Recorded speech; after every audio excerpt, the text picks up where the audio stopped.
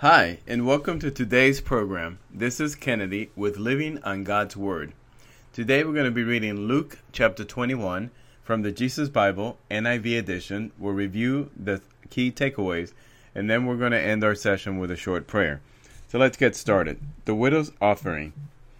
As Jesus looked up, he saw the rich putting their gifts into the temple treasury. He also saw a poor widow put in 2 very small copper coins. "Truly I tell you," he said, "this poor widow has put in more than all the others. All these people gave their gifts out of their wealth, but she, out of her poverty, put in all she had to live on." The destruction of the temple and signs of the end of times. Some of his disciples were remarking about how the temple was adorned with beautiful stones and with gifts dedicated to God.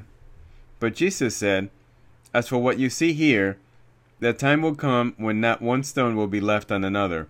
Every one of them will be thrown down." "Teacher," they asked, "when will these things happen? And what will be the sign that they are about to take place?" He replied, "Watch out that you are not deceived, for many will come in my name, claiming I am he, and the time is near. Do not follow them. When you hear of wars and uprisings, do not be frightened. These things must happen first, but the end will not come right away." And then he said to them, "Nation will rise against nation, and kingdom against kingdom. There will be great earthquakes, famines, and pestilence in various places, and fearful events and great signs from heaven. But before all these, they will seize you and persecute you. They will hand you over to synagogues and put you in prison, and you will be brought before kings and governors, and all on account of my name. And so you will bear testimony to me. But make up your mind not to worry beforehand how you will defend yourselves. For I will give you words and wisdom that none of your adversaries will be able to resist or contradict. You will be betrayed even by parents, brothers, and sisters, relatives, and friends, and they will put some of you to death. Everyone will hate you because of me, but not a hair of your head will perish. Stand firm, and you will win life. And when you see Jerusalem being surrounded by armies, you will know that its desolation is near.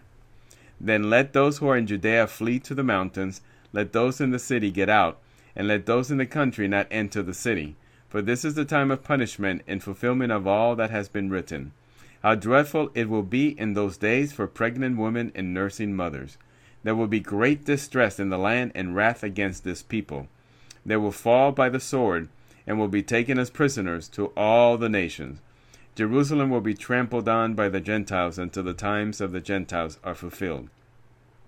There will be signs in the sun, moon, and stars. Earth nations will be in anguish and perplexity at the roaring and tossing of the sea.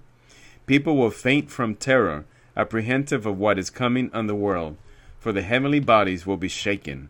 At that time they will see the Son of Man coming in a cloud with power and great glory. When these things begin to take place, stand up and lift up your heads, because your redemption is drawing near." He told them this parable. "Look at the fig tree and all the trees. When they sprout leaves, you can see for yourselves and know that summer is near. Even so, when you see these things happening, you know that the kingdom of God is near. Truly I tell you, this generation will certainly not pass away until all these things have happened. Heaven and earth will pass away, but my words will never pass away. Be careful, or your hearts will be weighed down with carousing, drunkenness, and anxieties of life. And that day will close on you suddenly like a trap. For it will come on all those who live on the face of the whole earth. Be always on the watch, and pray that you may be able to escape all that is about to happen, and that you may be able to stand before the Son of Man." Each day Jesus was teaching at the temple, and each evening he went out to spend the night on the hill called the Mount of Olives. And all the people came early in the morning to hear him at the temple. This is the end of Luke chapter 21. Now let's look at some quick takeaways. First of all, Jesus points out that the old lady, the widow, who gave 2 mites, gave more than anyone else, since she gave all she had, and the wealthy people were given out of their abundance. The second takeaway, Jesus also talks about the end of times and the major war that is to come. So in summary, Jesus is telling us that giving out of abundance is not the same as giving God everything you have and depending on his provision to sustain you. Jesus also takes time to tell us that the ugly future is awaiting the human race and tells about the things that we will see at end times. So let us go ahead and pray. Lord, teach us to be good givers, to understand that everything we have belongs to you, Lord, and that we should always depend on your provision for our guidance and our sustenance.